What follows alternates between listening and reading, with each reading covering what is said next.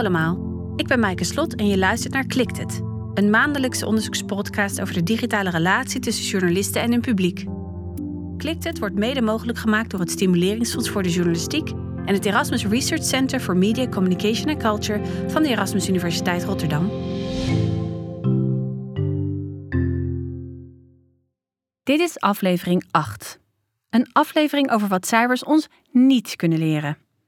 Ik zal een aantal onderzoeken en discussies aanstippen waarin kritisch wordt gesproken over de data die we gebruiken in de journalistiek en delen wat je echt moet weten op de redactie als je geconfronteerd wordt met bezoekersstatistieken.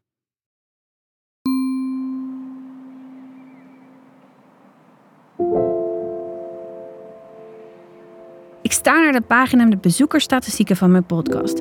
Het staat vol met cijfers die me iets proberen te vertellen. Bijvoorbeeld dat de meeste luisteraars uit Nederland komen.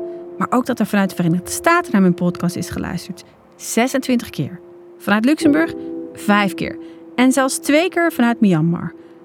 Dat mijn luisteraars voornamelijk door de week op mijn podcast afstemmen en niet in het weekend. En dan meestal op woensdag, na de lunch. Dat 37% Chrome gebruikt om toegang te krijgen tot de podcast. Dat het publieksdilemma deel 1 populairder is in het Engels, terwijl deel 2 populairder is in het Nederlands. Wat betekenen deze cijfers eigenlijk? En wat moet ik ermee? Ik heb zoveel vragen. Wie zijn deze 2 mensen in Myanmar? Of is het 1 iemand die naar 2 afleveringen luisterde? Hoe vond hij of zij mijn podcast? Waarom luisteren mensen precies op woensdagmiddag? En oké, ze gebruiken Chrome, maar op welke manier via Chrome? Klikken mensen op de link op de website van het Stimuleringsfonds voor de Journalistiek, via mijn post op LinkedIn, of klikken ze op de podcast via de website van de universiteit? Hoeveel mensen komen terug voor de volgende aflevering? Wat vinden ze leuk aan mijn podcast? Wat vinden ze niet leuk? Hoe kan ik de podcast verbeteren? Gefrustreerd klik ik het scherm weg en begin mijn nieuwe aflevering te schrijven.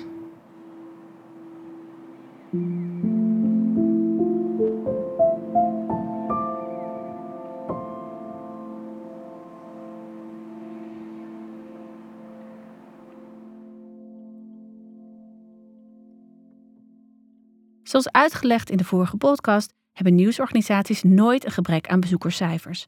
En deze data kan fantastisch zijn. Door gegevens te verzamelen en te analyseren kunnen we veel leren over ons publiek, ons werk, onze successen en mislukkingen. Erik van Heeswijk, CEO van Smart Octo, legde in de vorige aflevering uit dat software die gegevens analyseert redelijk goed is op een basisniveau en dat het journalisten kan helpen om content te pushen die al goed presteert. Het kan waardevolle inzichten opleveren over wanneer of waar een verhaal of een vervolg het best kan worden gepubliceerd, of misschien zelfs wanneer het beter is om te stoppen met het investeren van tijd en energie in bepaalde verhalen. Het zou zelfs bepaalde dingen kunnen automatiseren, zoals het schrijven van die geweldige tweet en deze op het juiste moment versturen, waardoor journalisten hun energie kunnen focussen op andere dingen. Maar metrics kunnen ook een keerzijde hebben. We hebben in de vorige aflevering al vastgesteld dat de waarde van cijfers alleen duidelijk is wanneer ze in het juiste perspectief worden geplaatst. Als ze niet goed worden gebruikt, kunnen ze zelfs meer kwaad dan goed doen. Een belangrijke reden hiervoor is dat de bezoekerscijfers op zichzelf intrinsiek gebrekkig zijn. Dit werd me uitgelegd door Mart Evers, content data-analyst en medeoprichter van The Story Network, een bedrijf dat gespecialiseerd is in content- en datastrategieën. Metrics dienen als proxies, cijfers die worden gebruikt om iets over niet meetbare dingen te zeggen. Dingen zoals betrokkenheid, loyaliteit of tevredenheid.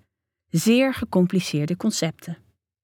De proxies worden geconstrueerd door gegevensanalisten die de wel meetbare getallen gebruiken, zoals aantal bezoekers van een pagina, het aantal kliks of het aantal minuten dat bezoekers een bepaald artikel lezen. Maar ze kunnen nooit een volledige representatie zijn van wat echt gemeten moet worden. Ze zijn er slechts een schaduw van. Statistieken zijn echter verleidelijk.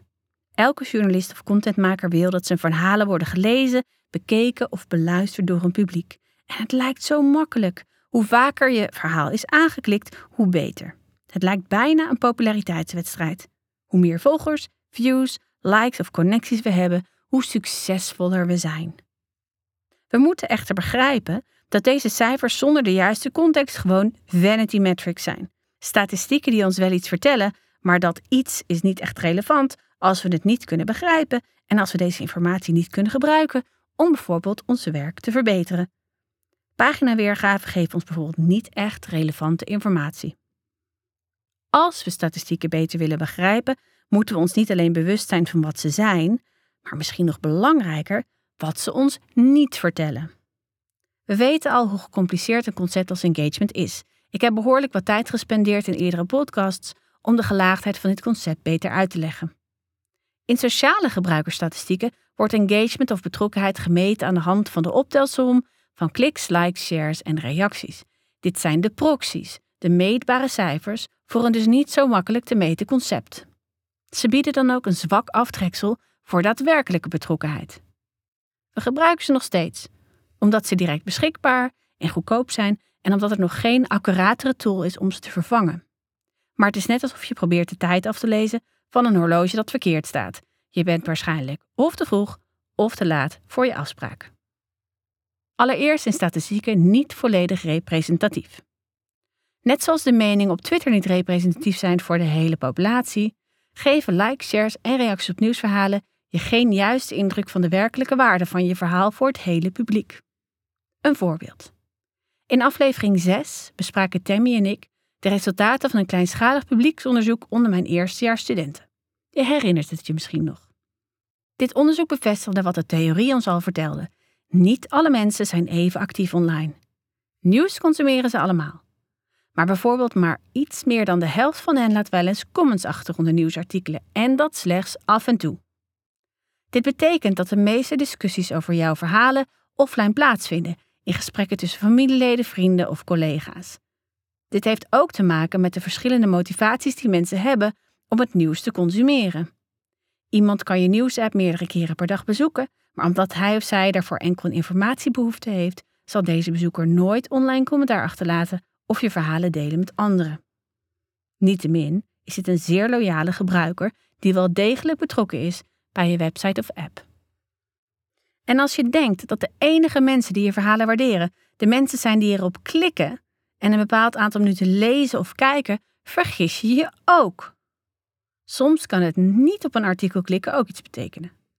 Onderzoek door Tim Groot-Kormelink en Irene Costera-Meijer van de Vrije Universiteit van Amsterdam problematiseert de relatie tussen kliks en lezersinteresses. Door mensen te observeren en te interviewen over hun werkelijke nieuwsconsumptie laten de onderzoekers zien dat er eigenlijk ook veel motivaties zijn om ergens niet op te klikken. En niet alle motivaties zijn noodzakelijkerwijs verbonden met interesse.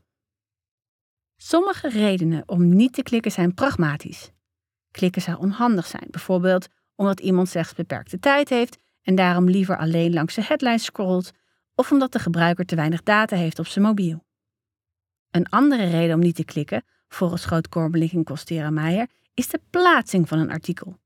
Nieuws dat een prominente plek krijgt, wordt eerder aangeklikt dan nieuws dat minder gunstig gepositioneerd is.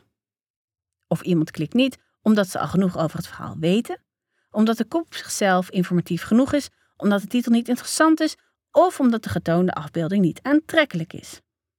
Al deze motivaties zijn niet noodzakelijkerwijs verbonden met desinteresse in het nieuws zelf.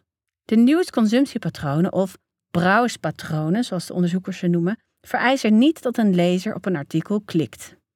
Groot-Kormelink en Costera-Meijer beargumenteren overtuigend dat het scannen, snacken, controleren of monitoren van het nieuws allemaal relevant kan zijn voor nieuwsconsumenten, maar niet vereisen dat ze actief op iets klikken. Bovendien zijn de redenen om wel op iets te klikken niet noodzakelijk gekoppeld aan interesse. In het onderzoek gaven respondenten ook aan op iets te klikken, alleen maar omdat er een verleidelijke foto was.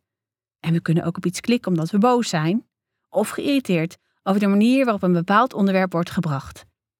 En aangezien computers nog niet zo goed zijn in sentimentanalyse, worden veel van dit soort gegevens niet opgeslagen en gaan verloren. Kortom, mensen die niet klikken, liken, delen of reageren, kunnen nog steeds geïnteresseerd zijn in het nieuws. En van de mensen die klikken, geven de cijfers niet heel specifieke inzichten in hoe iets wordt ontvangen en gewaardeerd.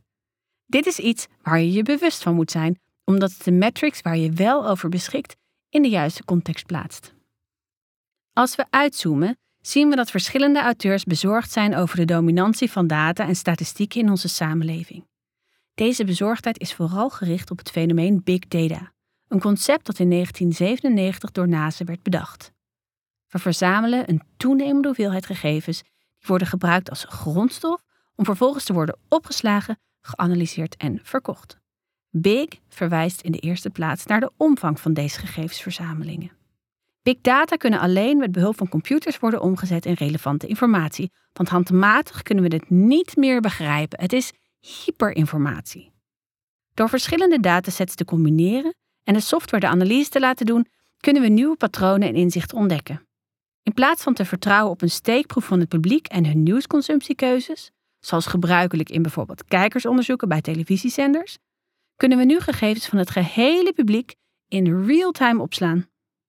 En hoewel de problemen met big data verder gaan dan problemen gerelateerd aan bezoekersstatistieken, kunnen we wel degelijk een aantal aanknopingspunten vinden die bruikbaar zijn voor hoe we in de journalistiek omgaan met data. In hun boek Big Data, A Revolution That Will Transform How We Live, Work and Think stellen Victor Meyer-Schönberger en Kenneth Cukier dat hoewel big datasets ons nieuwe inzichten kunnen bieden, dit niet betekent dat onze analyses dan ook nauwkeuriger zullen zijn. Veel big datasets zijn namelijk nogal rommelig. En met grotere gegevenssets wordt er niet meer veel aandacht besteed aan causaliteit, maar eerder aan meer algemene relaties. Big data-analyse geeft wel antwoord op de vraag wat, maar niet zozeer op de vraag waarom. De auteurs geven het voorbeeld van vliegtickets.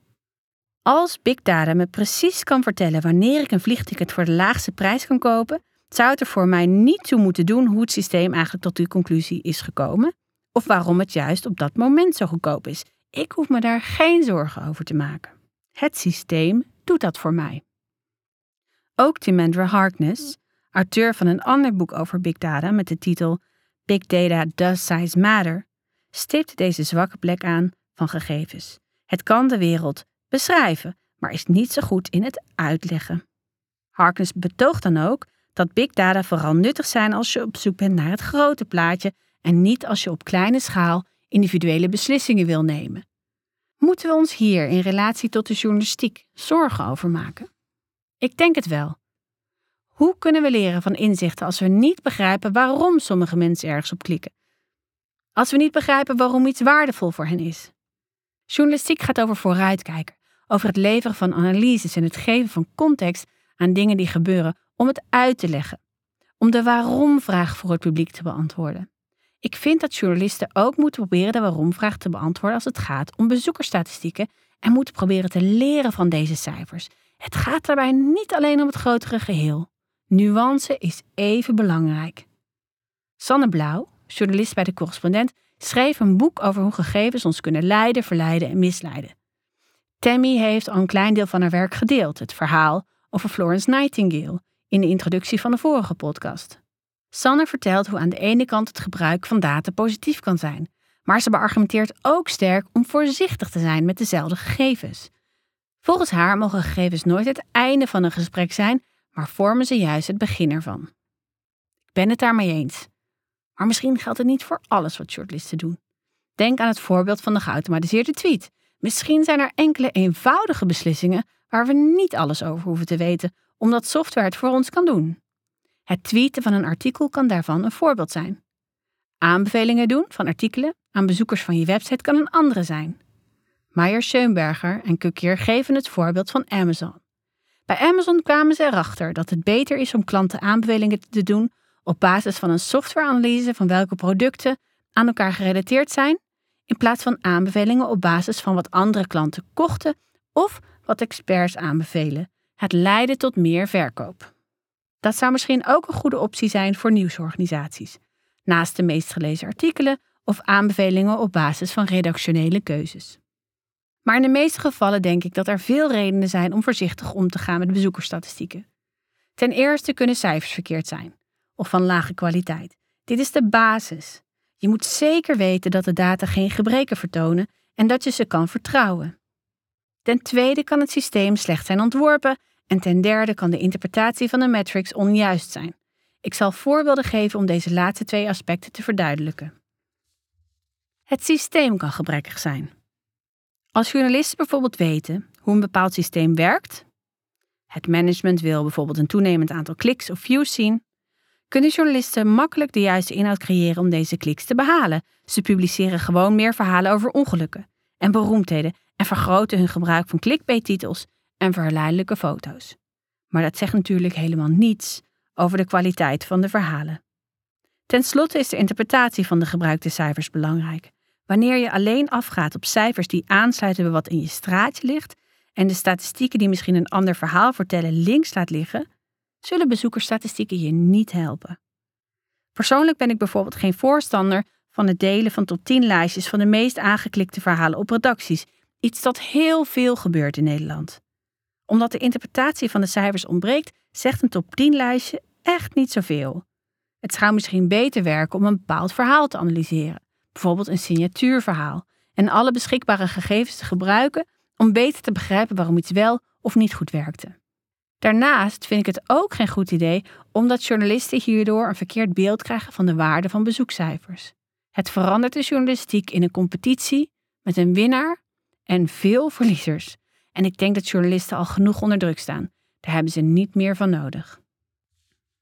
Kortom, wanneer ik de lessen die ik tot nu toe heb geleerd toepas op de journalistiek, kan ik grofweg het volgende concluderen. Het gebruik van cijfers en statistieken kan waardevol zijn voor je werk als journalist. Maar herinner jezelf altijd aan de relatieve waarde van deze statistieken. Ook niet klikken kan betekenen dat iemand geïnteresseerd is in je verhaal. En anderzijds, wanneer iemand op je verhaal klikt, betekent dit niet altijd dat hij of zij echt geïnteresseerd is. Maar vooral, wees je journalistieke zelf. Slim, nieuwsgierig, stel vragen en zoek naar manieren waarop je de statistieken in je eigen voordeel kunt gebruiken. Bespreek indien mogelijk statistieken, wat ze meten en hoe ze gebruikt worden met de mensen die werken met statistieken in jouw organisatie. Want waar het uiteindelijk echt om draait, hoewel statistieken intrinsiek tekortkomingen hebben, zijn er misschien toch redenen om ze te gebruiken. Als je het aan Mart Evers vraagt, die mij als eerste vertelde over deze gebrekkige cijfers, is hij natuurlijk veel genuanceerder over dit hele probleem. Hoewel metrics niet perfect zijn, althans niet op dit moment, beweert Mart dat ze nog steeds waardevol kunnen zijn, als ze op de juiste manier worden gebruikt. Ze zijn eenvoudig en makkelijk te begrijpen. Als je ze niet gebruikt, zou dat betekenen dat je andere tools moet zoeken, die meestal veel duurder en ingewikkelder zijn en alleen inzicht uit het verleden bieden, niet het heden.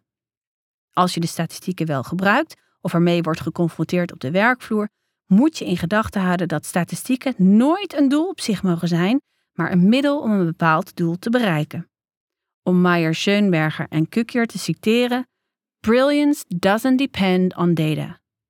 Of zoals Harkness zegt, "Size isn't everything." Dit betekent wel dat je je bewust moet zijn van hoe de datasystemen in je organisatie werken.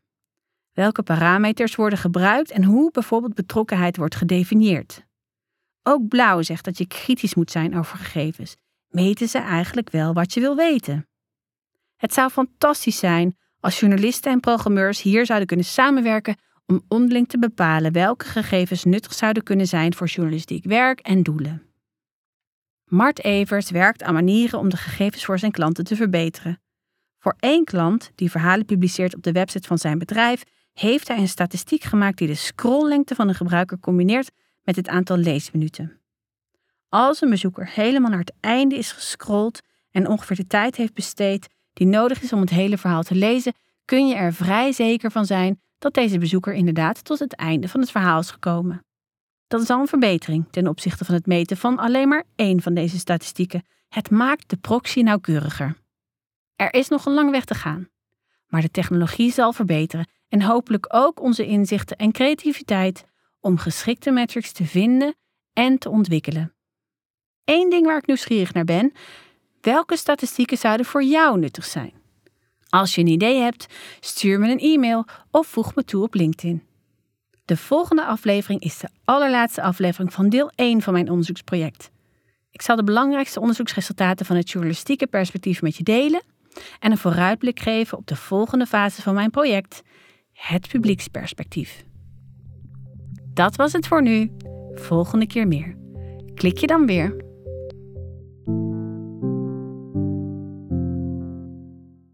Kliktad wordt mede mogelijk gemaakt door het Stimuleringsfonds voor de Journalistiek en het Erasmus Research Center for Media, Communication and Culture aan de Erasmus Universiteit Rotterdam.